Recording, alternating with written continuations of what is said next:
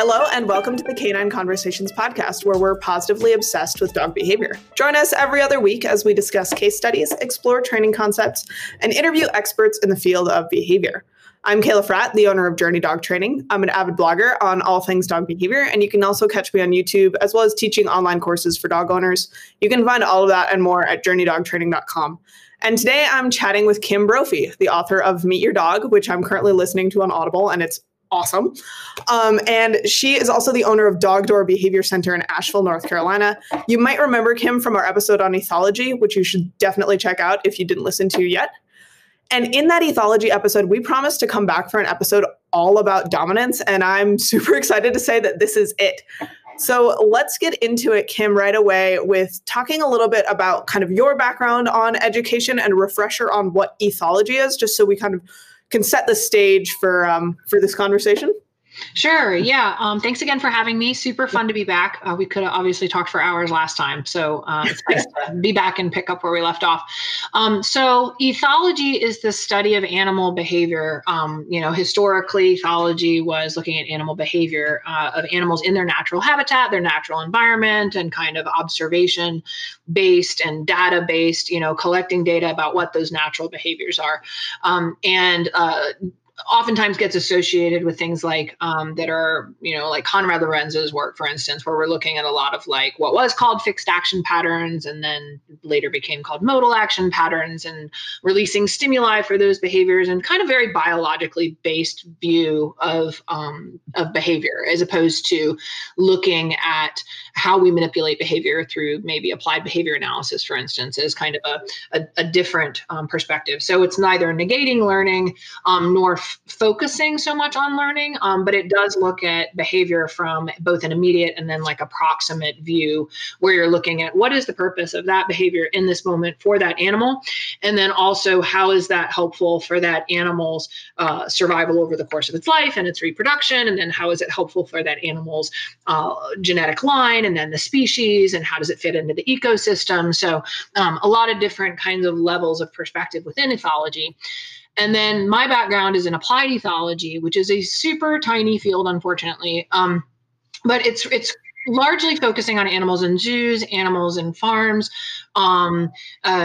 mostly agriculture. That's where most applied ethologists are working, where you're looking at what happens when you take an animal that is under some form of express human control, whether that is, on a farm or even just genetically. So animals that are genetically domesticated, and looking at what happens when our two species and all of the behavior of both of our two species ends up crossing paths and meeting, and particularly in captivity, what happens for those animals that are under our express control. So I focus primarily and pretty exclusively on dogs in that regard. And I think that basically covers it. We're just looking at what happens when those two worlds and all those behaviors and instincts and biologies and variables cross paths and meet each other. Yeah. Which I think most people will understand pretty quickly why that is so relevant to today's topic. So I think the next kind of thing I wanted to go through was a little bit of kind of a brief history of, briefish, of kind of the story of dominance as it relates to our understanding of dogs and dog behavior and dog training, because there's been a lot of kind of back and forth and a lot of extremes over the last 50 years or so in our understanding. So take it away. Yeah. So, a lot of the models on dominance were originally, looking at wolves and wolves that were in captivity. And so there are a number of obvious problems there. We're not looking at apples to apples when we're talking about domestic dogs and we're talking about wolves. So the behavior is not the same there. And also the captivity in itself, we can really appreciate. And later on, we were able to look back at those studies and say, okay, well, captivity is also affecting that, which we'll come back to that point in a minute, because that is one of the central points about what happens with our dogs as well. And so, a lot of the dog behavior models were kind of built on this like be the alpha wolf, make sure that you are, putting the dog in their place and that you're the alpha and not the omega and all of this. And that really, I think, became popularized and became, in our mind, was like, this is what an animal is going to understand. You have to submit through force and consistent patterns of force, winning altercations, proving to the dog that you're dominant over them, and kind of under this whole attitude of, the dog wants to be dominant over you. And so many of their behaviors are reflecting their desire to dominate you in some way. Where now, if we're really talking about this scientifically, we can appreciate that, like, actually most animals are not out there vying to be, in control of others and all of the circumstances. And it's not this just kind of cutthroat bloodbath fight for the top that we've been kind of pitched that idea, particularly in the dog behavior world historically. So I think we can all appreciate that there are a lot of problems with that basic model. And I think even as we've learned more about even evolution over the course of the decades, I mean, Darwin himself had a little bit more of like a brutal kind of perspective on how survival worked. And I think now we've realized it's not so much that it's a war as kind of a descent with modification and constant improving upon one theme or another. And yes, there's all of these competitive forces that are working to try to win out, whether that's a tree to get the best spot of sunlight in a particular forest, or whether that's an animal who's wanting to make sure that they're securing, breeding rights within a certain territory or something like that. But then what happened was sometime probably in the last 15 years, as we moved away for a variety of reasons from that model, because we were focusing increasingly exclusively on applied behavior analysis and the idea of it just doesn't apply, right? So like, dogs aren't wolves and they aren't wolves. So, but then we'll just say everything related to dominance is not relevant to our life with our pets. And in part in response to how many problems were created in pet homes by people trying to extrapolate that model to their relationships with their pets, where they're creating this competitive family dynamic and social atmosphere that was really, underlying all sorts of other kinds of behavior problems that would come out. So it definitely needed to be addressed and resolved in a variety of ways. But what happened is as we often do, we kind of go from one extreme to the other in the pendulum, and we threw out a lot of the concepts and understandings that dominance could help us appreciate. At the same time, while positive reinforcement, thankfully, was moving in and taking more of a center stage to replace a lot of those more archaic physical confrontational methods based on that dominance ideology. We also started looking at street dogs. So people were starting to look at street dogs in third world countries and what is the behavior that they're exhibiting and what does it look like for them? Is it really this like pack family thing? No, we're not seeing pack families. We're seeing looser alliances. We're seeing, smaller groups or pairs or companions, and then a much looser social structure. And so we said, well, that's what we should then be modeling our interactions with dogs after, is that there's actually no group structure. There's no group psychology going on there. And I think that's where we have to go back and look at those original wolf studies for a different kind of insight to say, but street dogs are not captive animals. Wolves in their natural habitat are not captive animals. The wolves that were in captivity that were studied and originally built upon from our observations were captive animals. Pet dogs are captive animals. And so it's one of the ways I like to think about this, and I talked about this in the book, is like it's for a lot of dogs finding themselves in a human household with maybe different family members, children, possible roommates, grandma, cats, lizards, dogs, whatever, is kind of like a reality TV house. You just get thrown in with who you get, and then you're just trying to figure it out.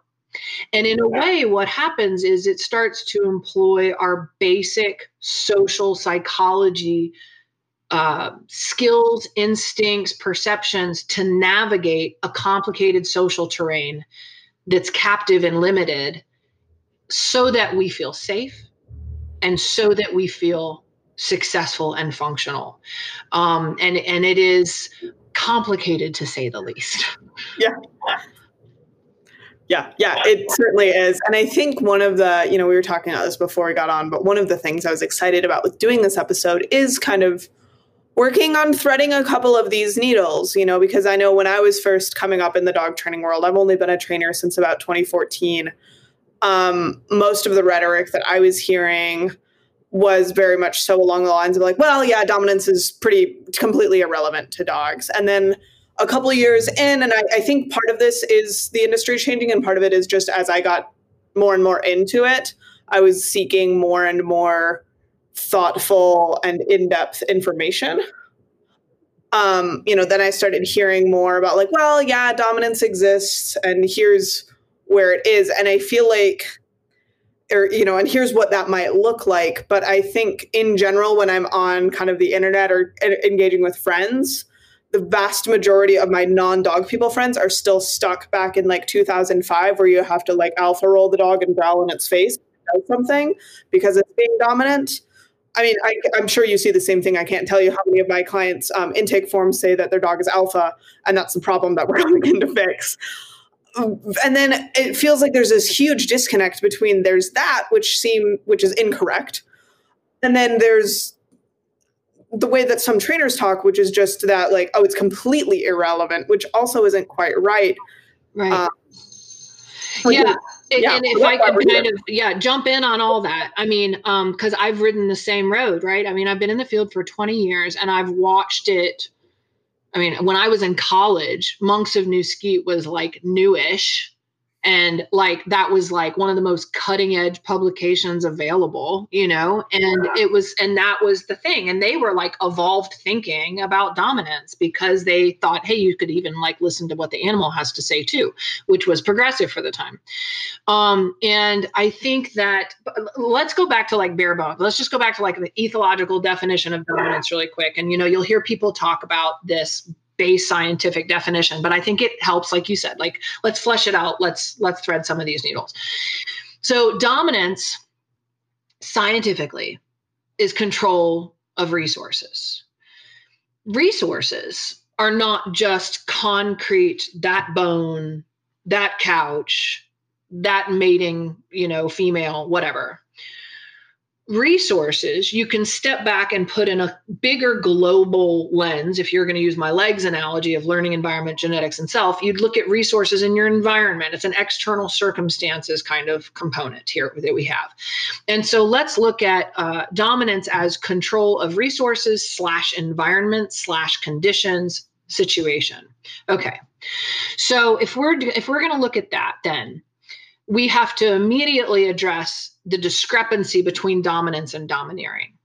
Because if you come to work for me every day and I have your paycheck, I am dominant over you in this environment such that I can tell you, Kayla, pick up that napkin if you work in my restaurant, if you'd like the paycheck. So I have control of something that you need.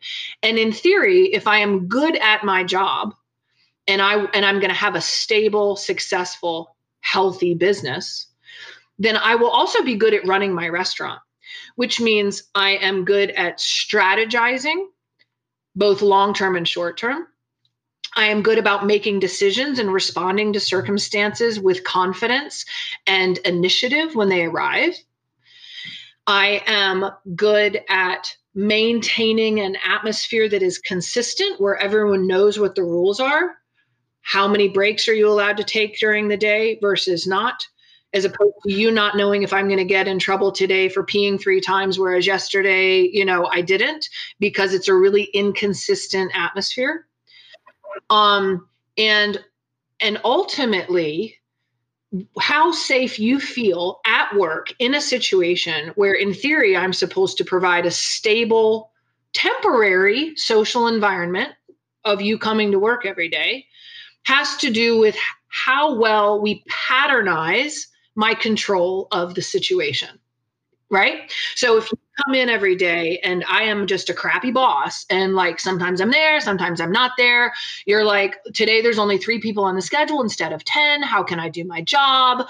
And I'm also supposed to be training these 3 people. And you didn't tell me we were having an event today. And then someone comes in and they're mad about something. And I'm only been working here for 2 weeks and you're expecting me to know how to deal with this customer. Like all of that, what it creates for you as an employee, where you don't have the ability to decisively act upon these circumstances in the environment, is anxiety. All right, so now let's move over for a second and talk about dogs. They can't operate a restaurant. And I mean that figuratively, in that they can't operate the pet home. They don't have the resources in themselves, the faculties, the knowledge, that information, literally the ability, given the fact that they're captive, to take any kind of executive action over the circumstances that they end up facing in our human world, with our human expectations, our human lifestyle, schedules, rules, whatever it might be, however consistent or inconsistent we are. We usually aren't great upper management for them because we don't make things clear and we don't say, oh, you as an employee, this is what you need to be successful and do things well and operate in a way that makes sense for you. If we don't step into our intrinsic responsibility of we're in this shared boat together, that animal has no option of leaving, and we are leaving that animal at a deficit for their sense of psychological safety. And I would argue that the most important resource for any animal on the earth and the most important motivation at any given time before anything else can matter is safety. And if I don't feel safe, I don't feel like I know what the heck is going on, I can't really do anything else well. And so I think the fact that we threw out the baby with the bathwater and said, we aren't going to talk about what is dominance, means that we've left dogs at a huge loss. And if we even look to nature for answers, get away from dogs, get away from people. You go look at any other social species, the stable, successful social groups know who to look to for information, guidance, and decisive action, and for making sure that stability is maintained within the group and we're all on the same page. And at the end of the day, that comes down to trust. Because if it's stable and predictable patterns of responses and the sense that I can hang my hat on that guy to know what's up and to know what to do when I don't know what to do. And we've all conceded to the fact that our best chance of survival is to allow this individual to make those decisions for us, then we all feel better at the end of the day. And similarly, when we lose that player or we can't identify that player, which is often the boat that our dogs are in, because we aren't teaching people anymore how to be a parent, how to be upper management, how to fill those shoes well in the positive reinforcement world, dogs literally are coming apart with anxiety because they don't feel like they're safe. They feel like, look, if nobody else is driving this shared social bus that we're on, maybe I should grab the wheel. And you get a lot of neurotic grabbing of the wheel that's not coming from wanting to dominate you or be the alpha dog. It's the sense that the bus is going off the road. This person doesn't seem to know what's going on. They're not aware of the circumstances that are going on around us. And if I don't, I'm not safe. And that's what I really want people to know, is that dominance in social animals is about survival, which is about safety. And it's really about upper management and consistent patterns of stability. On that note of safety, social animals evolve to depend on each other and work cooperatively, not independently, in order to survive. That doesn't work unless you have agreements, rules, structures in place. So if we're not on the same page and there's discord, we won't be as successful. Social bonding, relationships, and dependency all foster these connections between individuals so that they can work more successfully to hunt, rear, defend, etc. together. So as social animals, We can't get on the same page unless there are agreements about parameters, processes, expectations, etc. Those are established and maintained through social education for the young and consistent ritualized signaling to preserve the stability of the group's culture as an operating society, whether it's small or large, whether there's just a few or many.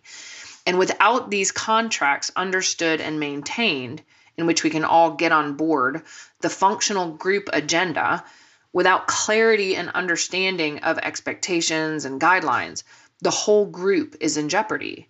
So group welfare equals survival in social animals. There is, to be trite, no I in TEAM. And in social animals, it's all about teamwork or bust. Without social order, individuals literally fear for their lives on an instinctual level. So if that social ship is rocking, we're all in danger. And because, as we were talking about, safety is the most primary motivation, this is a really big deal. In captivity, these phenomena boil over in a hot pot because all these instincts are there, but resources are limited, space is small, options are few, and conditions are really frustrating. So without order, you just get madness. Yeah. And I think kind of similar to dominance, I feel like structure and leadership were kind of concepts that were thrown out along with dominance. And I think that's because sometimes structure was a euphemism for crating for 23 hours a day. Right. Absolutely. And leadership was a euphemism for a choke chain and a 2-foot lead. And alpha roles. Mm-hmm. And alpha roles and biting your dog on the ear, which I literally did in 5th grade because that's what our trainer told us to do. Right. Which is just like a great way to get a 5th grader bitten in the face. I am so lucky I still have my ear. Right. God, what a good dog. What a good dog. Exactly. Oh, bless her soul. But you know, and I think I hear more on the sport dog side of things. They talk more about leadership and structure than I think kind of the general positive reinforcement community.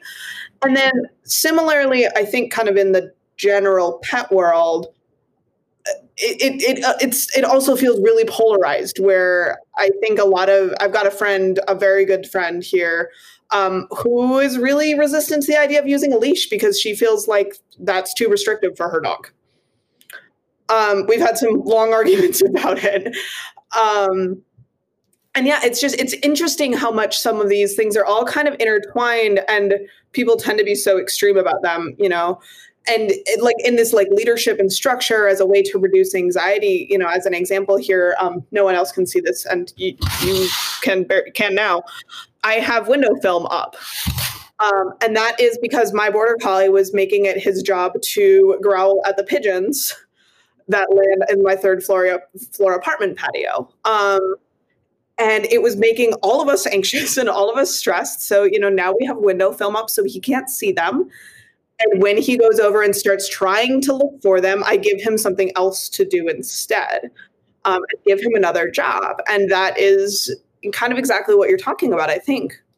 Yeah, I mean, and there's a million ways to do it, right? So if we're looking at this as a concept, I mean, again, the trainers spend so much time in the weeds about how do you do something, not why are you doing something and what's the reasoning and the need that we're really answering or meeting in terms of welfare or functionality. And I think, you know, last time we talked, you were talking about the choice and control paradox. And so let's bring that back in because now I'm stealing that term from you forevermore because it's so great. This is a great example of exactly why we were talking about it last time. So going back to the restaurant analogy for a minute, like if I give you as a waitress the choice and control to wait any table you want, you don't have a section, and you can, you know, put whatever you want to on the ticket, whatever they want to order, we'll make it, right? Like, so now we're going to just create, like, what are the potential ripples that we might come into? Okay. So you're like, okay, but like, I don't know, like, am I responsible for that table or not? Because I can just pick my tables. And then there's 3 other waitresses and everyone's picking their tables. And now all of a sudden there's this anxiety about, well, I wanted the 8 top because I can make bigger tips on the 8 top. And now we haven't preemptively controlled the resources, the environment in a way that is organized and more stabilized. So we're going to start having more social conflict between our members in that shared social group that during the day when we're in that particular work environment, because we haven't delegated anything. And so you may have anxiety because someone comes up and they're like, well, why didn't you get that table? And you're like, well, I thought you were going to get that table. And I don't know why you thought I was going to get that table. Whereas simply having something like sections resolve that whole issue. Then say you just take whatever order you want from the people. They say, I want you to make me, Alaskan king crab. And you go back to the kitchen, you're like, they want Alaskan king crab, because we're not even using menus, because that would be way too proactively organized and controlling of the environment. And we're wanting to give our waitresses control and choice in their environment, because we really believe in freedom here. And so you go back there and you're like, well, she wants Alaskan king crab. And the guy's like, well, we don't have an Alaskan king crab in there, and then you're like, oh, okay, well, this is awkward. So can you go to the store and get it? No, I don't have time. I'm cooking all these other orders. And then you have to go back out and tell the people, I'm sorry. I know I have the freedom to take whatever you want, as an order, but we don't have Alaskan king crab. Like, I know these are far-fetched examples, but the reason they feel far-fetched is because we would never let that happen in a restaurant environment. And any restaurant that operates that way will be closed in short order, because you can't manage multiple social players and allow everyone to do whatever they want to do and have it function cohesively and successfully for the group. Everyone suffers when nobody has a plan. And it's kind of like, say we all end up out to sea on a dinghy because our cruise ship is sinking. Okay. Now you have 6 random people who've never met on a dinghy in the middle of the ocean. What happens next? Does everyone just do what they think is best in the situation? Or is there suddenly this need to figure out who of us has the best knowledge, information, decisive initiative, confidence to manage and calibrate the circumstances we're about to face? Oh, good. This guy's a survivalist. We nominate you. Oh, we figured out tomorrow you're an egomaniac asshole. You're fired. We're going to go with this other person, And so this whole idea of who is the best suited to manage the environment is absolutely quintessential to any social structure. And, I think that we, like you're saying, we tend to have these two extremes of this idea, like either it's a war for dominance or it's just not even there and it doesn't matter. And all choice and control and freedom is beautiful and perfect and optimal. That neither one is going to get us to the truth of it, which is everything in nature. And this is why I love ethology, is everything is, if it's a thing in nature through generations, especially across multiple species, it's because it's important. Otherwise, that would have gotten thrown out, because nature keeps something that's really not helpful. It picks what is functional in the environment under the pressures, and it selects for that. So this system that we have in place is what makes social animals more successful in their groups. And we can devise, multiple different ways where that can look different, depending on the species. They might have different kinds of rules. But at the end of the day, it's all going towards making everyone feel better. And so I feel like we are failing our dogs these days by not realizing that they are anxious when we don't step up and fill those shoes, because they are not in a position as a captive animal to drive that said bus or that boat, that dinghy, or that restaurant. And when we fail to step up and demonstrate initiative towards circumstances in the environment, like, oh, don't worry, I know what that is. Don't worry, I have a plan. Don't worry, this is how this works. They find themselves in a modern pet environment that they don't understand. They're not naturally prepared for. And then we really leave them hanging out to dry. Yeah, absolutely. And I can think of, a fair number of behavior problems that I see where, just more consistency and structure is super helpful. So like one of the examples I think of a lot, I admin a pandemic puppy raising Facebook group, and we see a lot of issues with belt training, which is an awesome idea, something I'm considering doing for potty training my next puppy. But where it can end up kind of going wrong is when the puppy realizes like, oh, I can just get to bring this and then I get to go outside, and stops just using it for potty training. And I don't know enough about belt training to really tell you exactly what you need to do differently to avoid that problem. But it's so stressful for everyone involved. And one of the things that I know Sarah Stremming talks about a lot when she's talking about consent and choice and control for her dogs is don't give your dog a choice or ask your dog a question if you're not willing to accept no or as an answer. So, if your dog is a little bit nervous of the car and you are on your way to the vet and the dog needs to get in the car, that is not the time to kind of walk up with your dog off leash and practice the like, hey, are you ready to get in the car sort of routine that you might have worked on. That's the time where it's like, no, we're getting you in the car now. Right. Well, and the same kind of anxiety that toddlers and young children will exhibit when a parent is not being a parent. I mean, the overpermissive parenting model has taken a lot of heat in recent years. It was built on a great sentiment of like, let them, figure it out. Don't tell them no. Don't give them boundaries. But kids are like, I don't know how this human thing works. I don't know what the rules are when I go into a restaurant or when I'm crossing a street to keep me safe. And so like we create anxiety in children or dogs when we don't have those answers to the question. I mean, but part of what makes you feel good when you do go to work is when you go into that restaurant, is they're like, oh yeah, so this is how it works. You just do this, this, this, and this, and this. Oh, really? That's it? That's my job? I don't have to worry about anything else? Yep, that's the thing. That's what you do. And the clarity, the predictability in that has high value towards decreasing anxiety and increasing the sense in an individual that all is right in one's world. Oh, yeah. You cannot minimize that. Mm-hmm. Yeah, it's so important. I mean, I can't tell you how many times I've been lamenting about a problem where I have 2 or 3 options that all seem roughly equivalent. And it's just like, God, I just want someone to tell me, because I'm driving myself crazy trying to decide between these 2 or 3 options. And sometimes it's trivial, sometimes it's like, do I want the cheesecake or the ice cream for dessert? That doesn't matter all that much. But like I'm in a position, my lease is ending in about 2 weeks. And I'm trying to decide whether to renew or where to move. And I have a couple different options. They all have these really big different pros, cons. And, like I had to text my mom yesterday. I had heartburn for the first time in my life. Yeah. I don't really they're all fine options. I just want someone to tell me which one. And like, unfortunately, part of being an adult human being is you don't always get someone to tell you what you are going to choose. Right. But yeah, I can imagine for our dogs that has to feel really nice at times. Part of that. So let's take your situation there is if there was some information that suddenly presented itself that made it clear that one thing was advantageous, that would be a relief to you. Because then you would have additional insight into circumstances that would have a direct and meaningful impact on how your life would go. We have a lot of that additional insight about those kinds of circumstances for our dogs that we simply don't provide to them.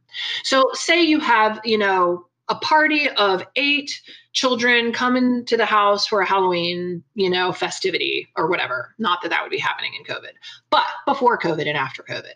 And you have a puppy. And you're like, you don't have a plan. You haven't set anything up to tell him how to interact with these strange creatures in these weird costumes. There's no pattern that you have planned to put in place. Even if you're going to go at it all positive and you're just going to throw a bunch of treats all over the floor, that puppy may be experiencing a very high level of anxiety going, what do I do? What do I do? And when we give dogs, actually, that whole situation about greeting people, I believe dogs absolutely get the consent about whether they interact.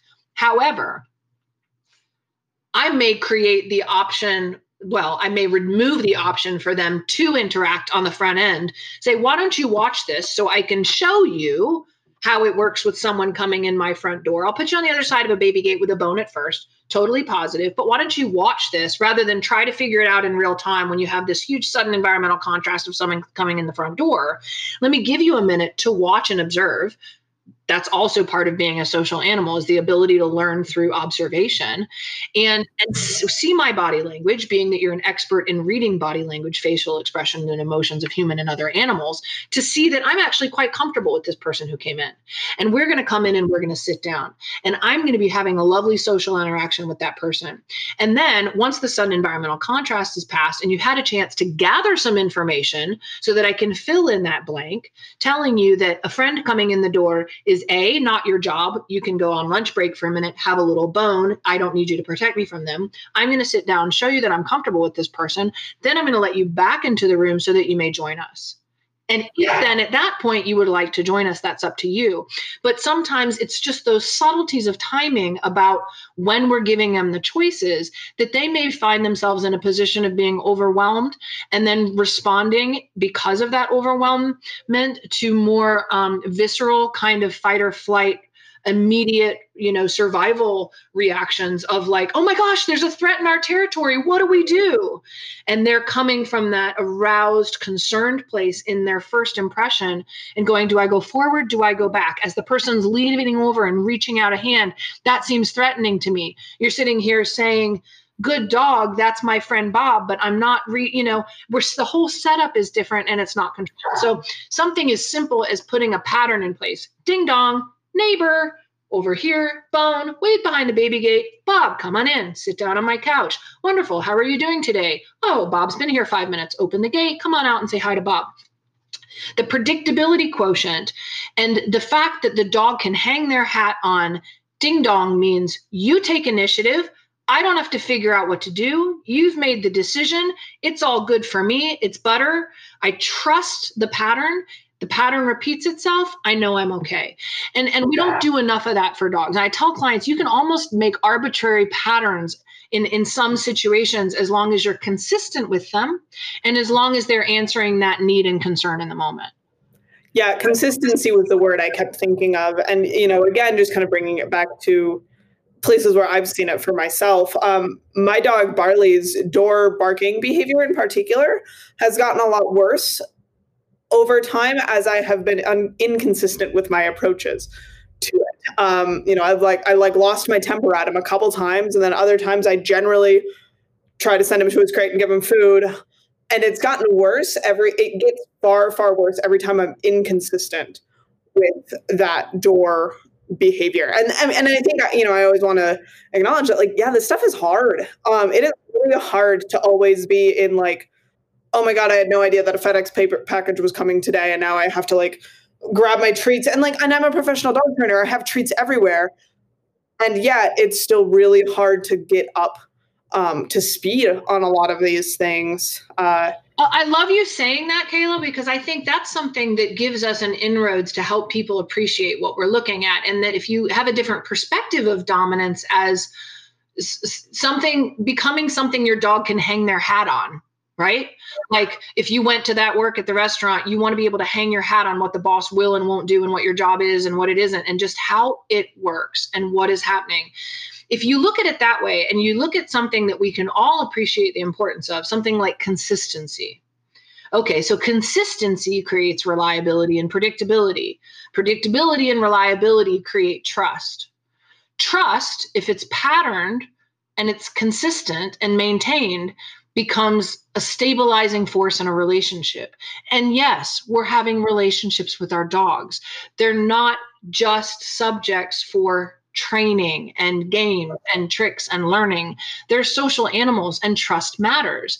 And so when we come to see the fallout of a lack of consistency, like you're describing, or the benefit of a simple consistency, we are talking about dominance, because the initiative to be consistent is a behavior of being dominant and in control of the situation. We don't talk about it that way because that word has been so demonized. And trust me, I have just as much of a problem with the horrible things that have gotten attached with it. The fact that people feel like dominance means a power struggle. And that's where we do have that difference between dominance and domineering. Dominance is, I got it. I'm on top of the situation like white on rice. I got it. Let me handle it. It's all under control.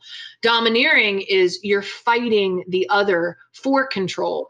And I describe to my clients that domineering is a power struggle, and you can't then be already in control of the situation. And conversely, dominance is you're already in control of the situation and you don't have to control the dog. Domineering tries to control you. Dominance controls the situation. Think about that. That's a really important distinguisher. Yeah, it's super important.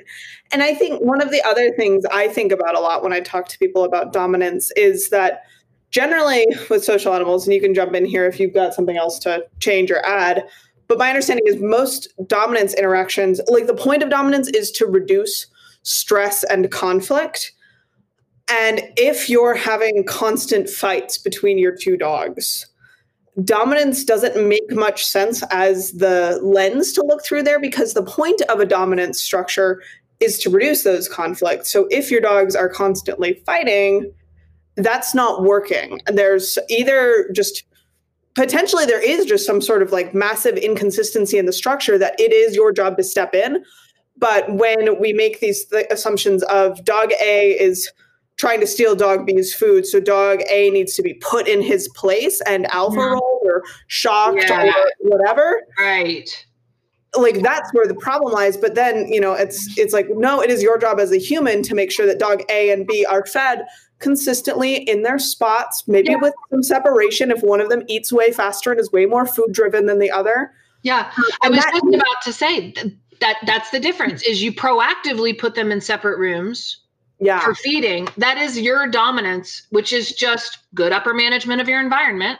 Okay. Whereas if you put two bowls next to each other or even in the same room day after day, and your dogs are fighting over the food or one's going to steal the food, and then you are trying to control the dogs instead of the situation, to go back to that same discrepancy or distinguishing factor, is that, you're not stable if you're not proactive in control of the situation and demonstrating confident, consistent initiative towards circumstances. That's something your dogs can trust. And in that case, when there's more social stability, there will be less infighting among the individuals in the group. You may, however, still have two individuals that just decide they hate each other, and your stability in the environment has absolutely no effect on what they're doing. I mean, that happens as well. And that's why in nature, it's not like every social group is perpetually stable. They go through periods of stability, sometimes long periods of stability. If they have good upper management that lasts, there's a couple wolf packs in Yellowstone that were very successful for a long time because they had a very stable social structure. But then, of course, when one of those elders passes, all bets are off and you can lose your territory again, because now you have domineering conflicts. We think of them as dominance conflicts, but really domineering conflicts is what's happening when you're vying another for control. But dominance is kind of the event of already having it, right? If it makes sense. So you can say that dog is dominant. And we talk about this too. I think this is important to bring up because this was early. We're going the same place. I was just about to bring this up. Right. We talk about dominance as a moment, right? So people say, no, that dog won that interaction. So that dog is dominant in that moment. And that dominance is contextual, which it absolutely can be. And it is, because if in this one situation, that dog wins out over say the spot on the sofa, and then this other situation, the dog wins out over guarding their food bowl. Okay, that dog was dominant in that context. That dog was dominant in that context. Conversely, if my boss comes over to my house for dinner, all of a sudden, this is my ship. I run this. This is my house. The context can change all of the variables. Absolutely. So circumstances are going to affect it. There's no dog that is dominant, born dominant. There's no individual that is dominant, born dominant. It's contextual. However, there are patterns of consistent dominance that then become stabilizing or destabilizing if in the lack of a pattern kind of forces. And depending on how consistent the stage is, well, now we're going to start getting more consistent patterns or not. So if we're always talking about the individuals living in my house, under my roof, in my family, that's a shared set of contexts. And there may be some variability within those contexts, but by and large, we're going to get more potential for stabilizing patterns than we will if we're going from my boss's restaurant to my household, where things are that different. And I like to use the example in a zombie apocalypse where I'm trudging through the woods looking for water. I really hope my dog steps up to the plate because I won't be able to find it. And in some search situations, our pet dogs might actually have more knowledge of the circumstances, more initiative towards those circumstances. We come across a bear in the middle of the woods. Maybe your dog has more information and knowledge about how to handle it, and maybe they don't. It depends on the dog. It depends on you. It depends on the circumstances. But I think it's important to stay flexible within that definition and also realize that the goal, just like with the restaurant or a family or with our dogs, should be a stabilized pattern of that consistent demonstration of our ability to control the variables and the circumstances in the environment in a way that behooves the whole group. Yeah, exactly. And I think, we've talked already on the podcast at least once about how dominance isn't really a personality trait. You can't be dominant as an individual because it's in the context of relationships within others in your group. And I think a lot of times when I'm in a bunch of different like adoptable dogs Facebook groups sort of things. And I sometimes ask, just because I'm genuinely kind of curious and getting to know getting to understand what people mean when they say these things more often, is when people say, oh, this dog's alpha, she can't go home with other alpha females. It's like, what are the traits that you're looking for to determine whether, what another alpha female is? Like, if I only had one female dog in my home, how would I know that this dog is not a good fit for me? Right. And so I think then let's talk about some of the things that kind of indicate for us or encourage us to make those kinds of projections. Right? Whether we're close to the truth in our description or completely in left field. Let's just, talk about what people are seeing that makes them say stuff like that. Because I think, our refusal to talk about things like whether an animal is social status conscious or whether they demonstrate initiative towards circumstances or whether they are controlling of the resources that are in their environment, it means that we might miss some really important observations about some things. And I think at the same time, it goes way too far really quickly. But if we're talking about control of the situation and controlling of circumstances, then one might presume, which I think we can all agree happens a lot, that guardian and herding breeds, for instance, will show a higher propensity for stepping up to the dang plate and showing initiative towards circumstances that arise in the environment, because guess what? We bred them to. And we joke that they're bossy or micromanagey or, and controlling, but like, what is that? Is that it's not dominance in the sense of like, oh, that animal wants to dominate, but maybe they demonstrate control over circumstances in the environment such that it's not actually erroneous to say that animal is behaving in a way that is dominant. And in other words, will clash with another individual who is also trying to drive the ship and control the circumstances in the environment. So we might say them two bitches ain't going to get along very well because they're both control freaks. And if we're talking about controlling resources having to do with the fundamental definition of dominance, then we're not far from the truth. But because of all our connotations about dominance, we go down this weird path where we're like, oh, they both want to be the big dog in charge. And really, it's not about like the desire for power that we make it out to be, right? That part is a human construct. Yeah. Well, and I know, so I live with a herding breed. I live with a border collie. And I have found that for him, pretty consistently, when I bring home really wiggly labs, really bouncy spaniels, really like bouncy over the top pointers, like all three of those breed groups in general tend to really stress him out. And he will herd them. He will stalk them. He gives them eye. He growls at them.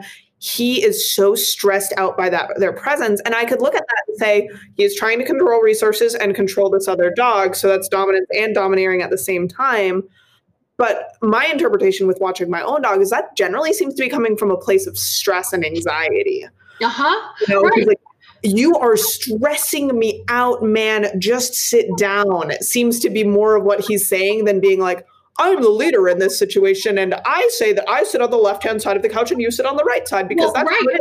And the irony is that what that's about, and even the selection for herding perspectives, if you will, or if we're talking about kind of perception and cognition of circumstances, is selected for a concern about environmental stability, which again, you could kind of label on the flip side ethologically like dominance.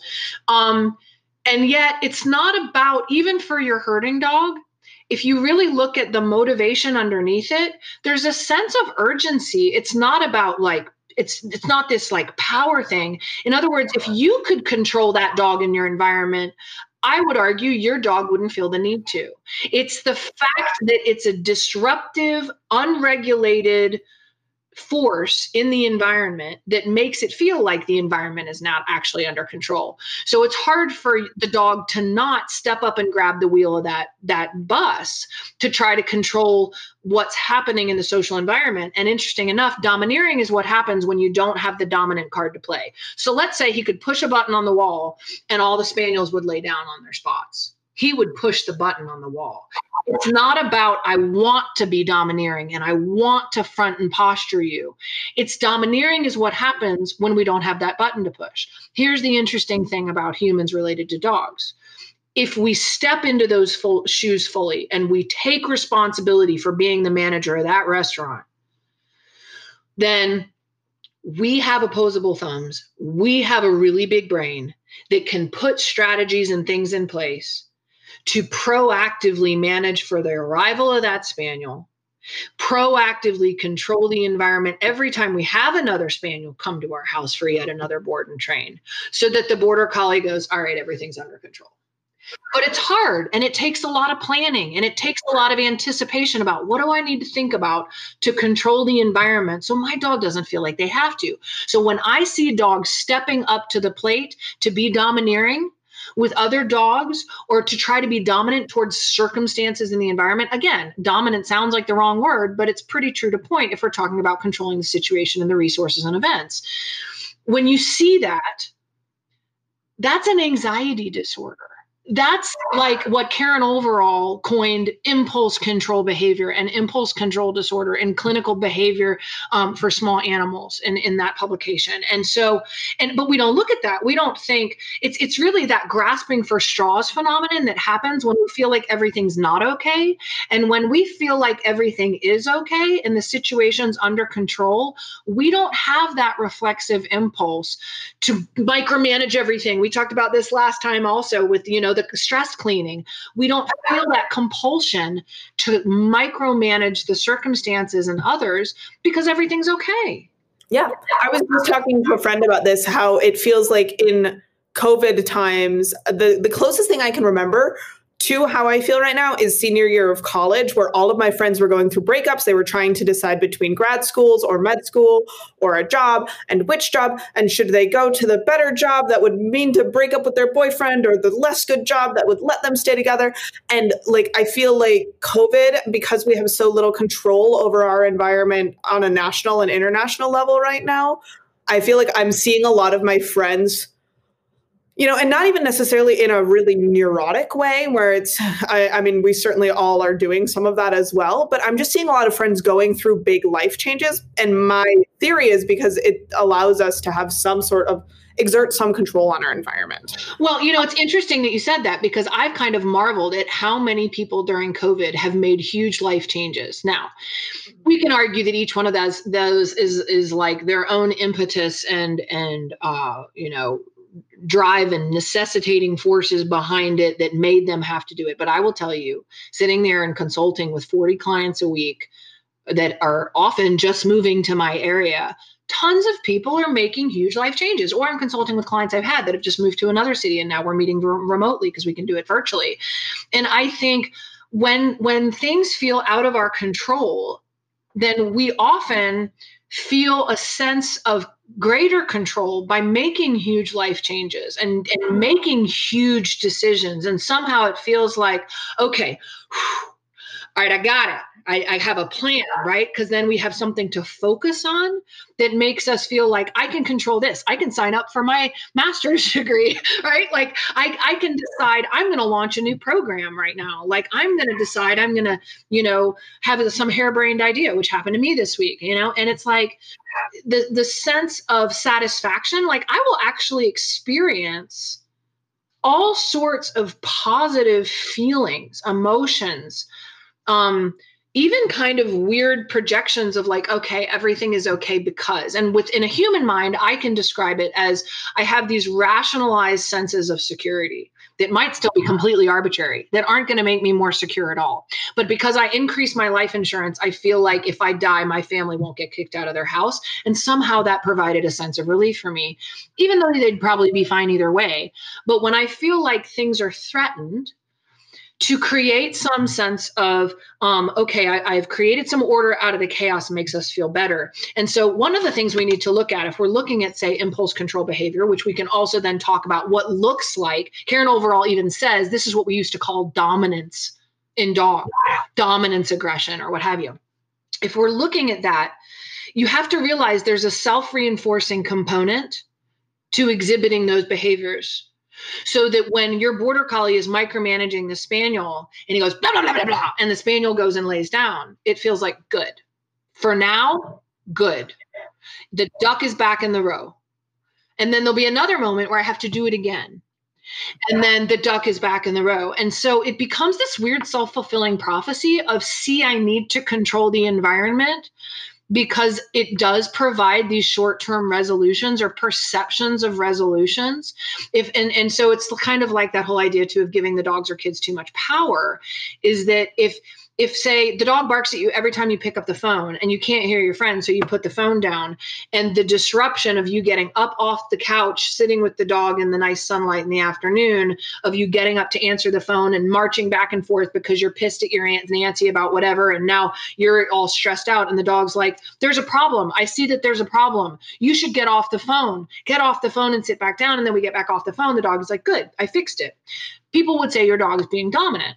Maybe, right? That's one perception that some people that are kind of that school of thought anyway might say, not so much our new positive reinforcement and ABA minded, more scientific world. But so that's not true, but it is true. And the dog just wants to control the circumstances because it feels like the circumstances are out of control. So if you see that you getting up to take a phone call stresses your dog out, you could proactively put a pattern in place that says to your dog, I know it makes you feel a little bit jiggity whenever I'm on the phone with Aunt Nancy because she gets my blood boiling. So every time the phone rings, then this is what you're going to do.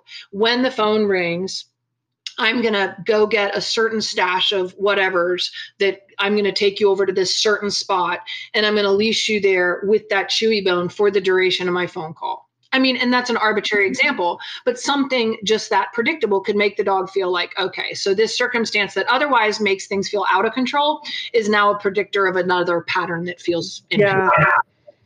Yeah. And one of the things I was kind of wondering about, as we were kind of thinking through kind of control and when we start really seeking control, because things are out of our control, i.e. COVID, is I wonder how much less that, and I can answer this for myself, but I wonder what we think about it for our dogs.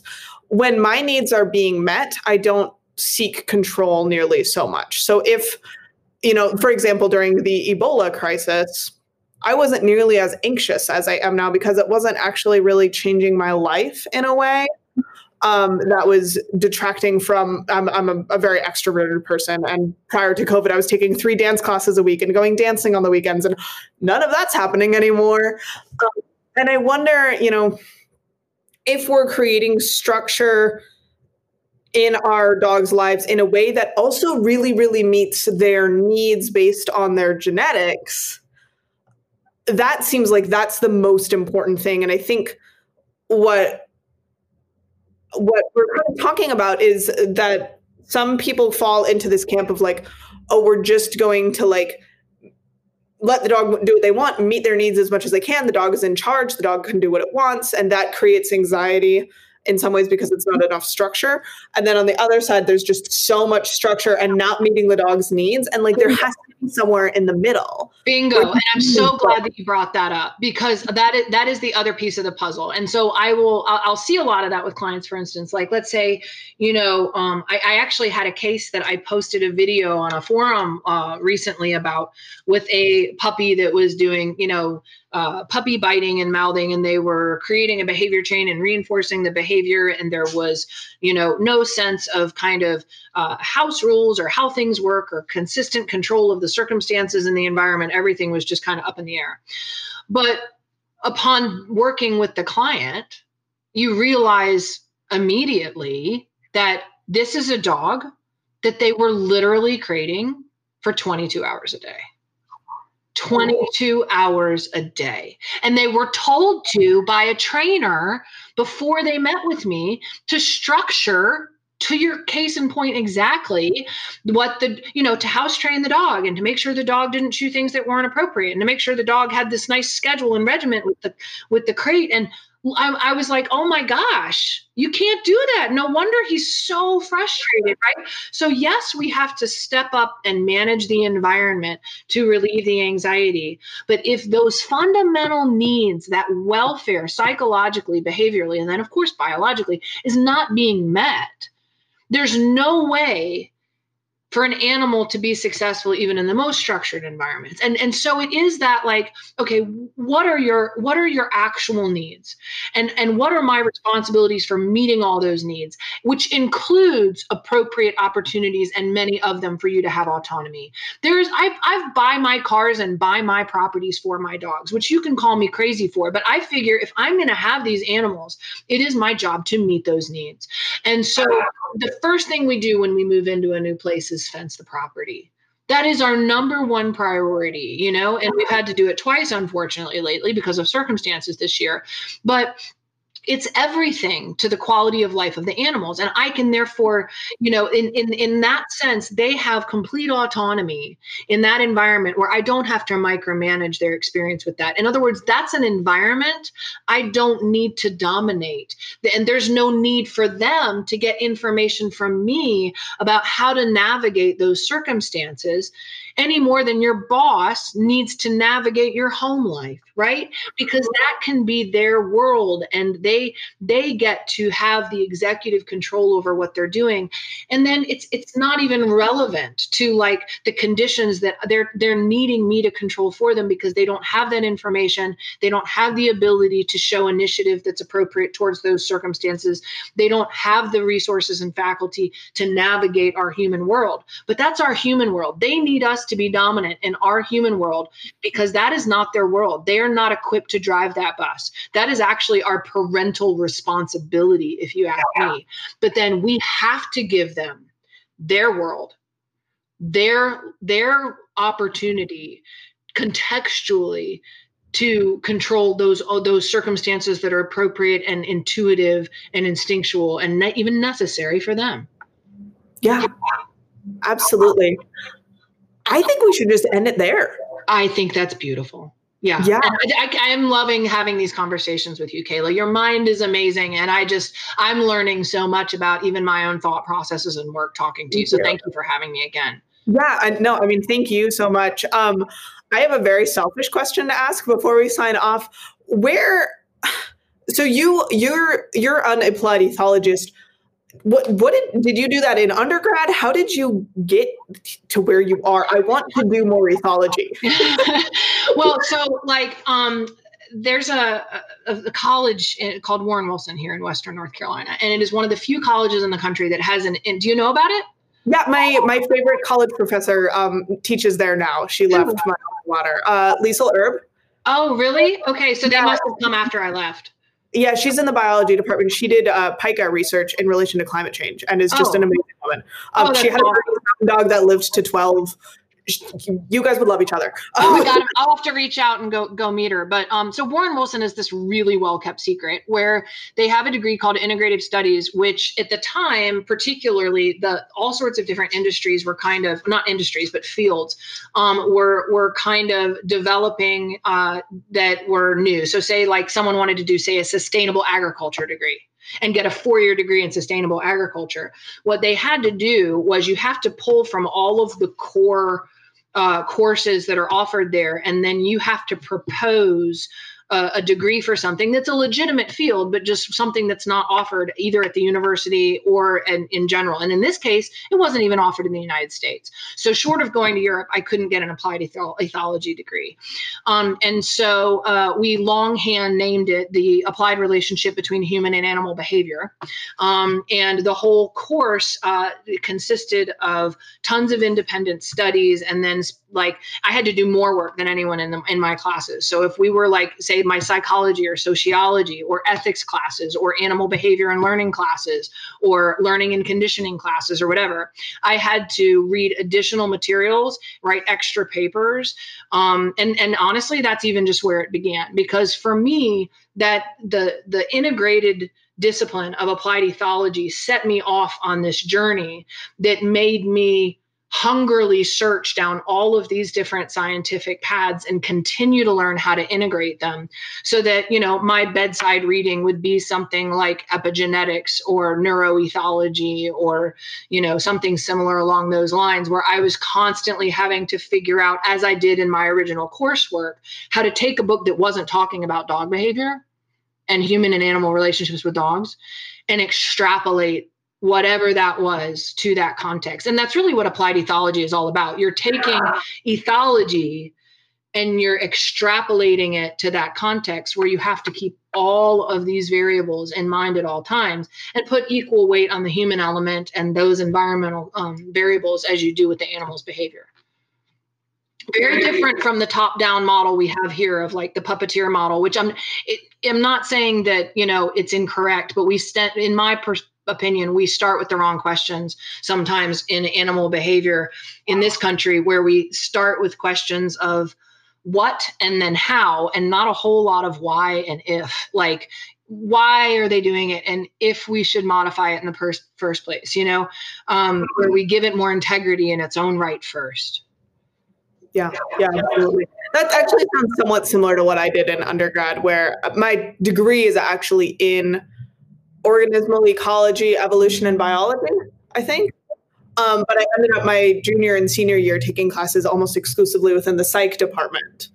And ended like, just because I managed to get a bunch of my prereqs out of the way, and like I managed to end up really combining the two. And we had a couple, I actually wasn't introduced to ABA until after I graduated college, because I wasn't in an animal behavior program at all. It was, you know, I had a cognition class. I had a learning and adaptive behavior class. I had a neuroethology class. I had an evolutionary psychology class, and they all did both human and animal models, but none of them was focused on dog behavior. So I actually feel like I was kind of lucky in that I had my academic background previous to graduating college, at least, didn't include ABA at all. So I feel like I came in with more diversity versus like if I had just jumped straight into the IABC Principles and Practice course, which is fabulous. You know, that would have then been kind of my only lens. Yeah. And I would just be able to go back and forth, you know, and like that's the same thing that I felt like I got the benefit of, was like when you're integrating all those lenses rather than just kind of going through the motion. And really, I think the US kind of has a bit of this tendency where we don't cross-pollinate very well in the sciences. Like, we tend to really specialize and be like, you know, this is what you're going to study in neurology or biology or genetics or behavior. And there's not, in my opinion, enough cross-pollination. It's gotten better in recent years. And there's more and more undergraduate and graduate programs that do a really good job. You know, some neuroethology is a great example. You're just like, because that's a thing, because it really matters that we talk about the intersection of those two phenomena. And what a cool class. I mean, right. And I feel the same way about like neuroendocrinology. Is like Robert Sapolsky and his books on Behave is like my all-time favorite book. And it's not about dogs at all, but just like, oh my God, he like takes it from, you know, kind of what we're talking about with ethology, but he goes everywhere from genetic evolutionary history to personal genetic history, you know, with your recent relatives, to your early like hormonal experiences, right up until the hormones that are in your body at the moment where you decide to make a decision. It is mind-blowing. It's so good. Shit. Right. I know. And like Simon Gagbois, who's also similar, he's also a neuroendocrinologist. Oh my gosh, he's amazing. And he's so smart. You hear him talk and you're just like, gosh, it's so crazy that we can ever look at this through just one lens. And I think at the heart of all of this, what I feel like makes me an applied ethologist at heart is because I am a relentlessly curious person. Like, it's never enough. Like you said, why am I going back to school? Because I want to know more. And that's really the spirit of getting closer to the truth by asking more questions rather than buckling down on thinking we have the answers, so that we're always willing to look outside of our comfort zone for more insights into whatever it is that we're doing in our work. And I think that spirit would be, it would be really fruitful in our industry, right? Where we're trying to help people understand what's going on with their dogs instead of looking at it just through that one lens. We'll get a lot by extrapolating out to the bigger picture of, legs and that whole learning environment, genetics and self model where there's room for all those fields. And on that note, I want to put in a small pitch to the course that we're doing at Wolf Park in August. I had a 3-hour Zoom call with the staff there yesterday. This is turning into such a phenomenal vision. And we are even working together on not just putting together that seminar, but we're going to be putting together kind of a webinar series of kind of a memorial series to Ray Coppinger and bringing people together from all these different disciplines to literally sit at that 4-legged table and talk about things from all of the perspectives, taking a topic and having experts sit down and have a discussion. And that's very much the spirit of the Wolf Park certification course in family dog mediation that we're going to be doing next August, for people who want to learn how to continue to integrate, how to continue to look outside and think outside and practice outside the box of behaviorism. Oh, yeah. Wow. I will be sure to be linking that as well as a lot of the other stuff we mentioned. I'll link Warren Wilson. I'll link Robert Sapolsky. I'll obviously be linking Kim's book. I think we need to wrap it up. I know I have another call in 4 minutes. And you said you had an hour and a half ago. So I'm going to let you go. But thank you so much, Kim. And if people feel like they need to hear Kim and I talk about more stuff, always feel free to just comment wherever you find this podcast and we'll do it. Yeah, it's a blast. Thanks again. If you've got anything else to plug, I'll let you do it, and then I'll close us out. No, I'm good. Check out the book, check out the many podcasts, because they're for whatever reason exploding. People clearly want to hear about ethology and all this stuff, so that's great. And definitely check out the Wolf Park stuff that's going on. Very exciting. Yeah, awesome. And you guys know where to find me. I'm Kayla Fratt at journeydogtraining.com. As you already know, make sure that you guys like, comment, subscribe, all that good stuff. Tell a friend. We will be dropping this around holiday time. So hopefully this is a fun visit as you're, cooking a turkey for two, or if you've successfully quarantined yourself and you are going to be visiting family responsibly during your drive, or, whatever it's going to be. Hopefully we can take your mind off of everything else with some just nerdy dog stuff. So awesome. Thank you guys so much for listening.